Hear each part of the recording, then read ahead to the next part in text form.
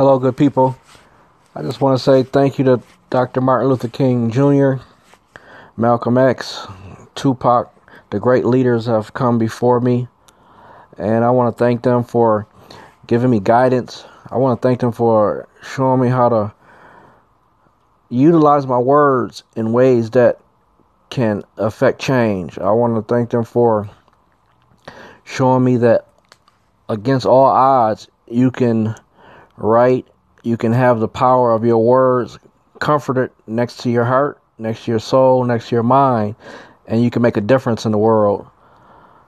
Through their knowledge and guidance and experience from me listening to them, guidance just from me listening to their books and guidance from me gathering information from them and wisdom have carried me along the way and brought me to where I am today to have my first self-published authored book on Amazon.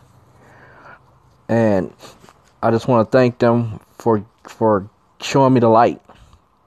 Now it's my turn to show other young men the light and to show others how to journal and show others how to accomplish their goals, show others that you're not a sissy or a punk just because you're expressing your feelings and you're putting your words on paper, whether it's through knowledge of rhyming, poetry, painting, whatever you feel, whatever pain you may feel, whatever joy you may feel, anything that you may hurt from.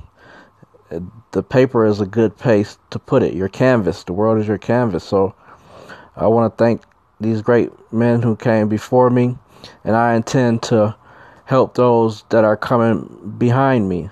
And I'm going to be a leader to be reckoned with.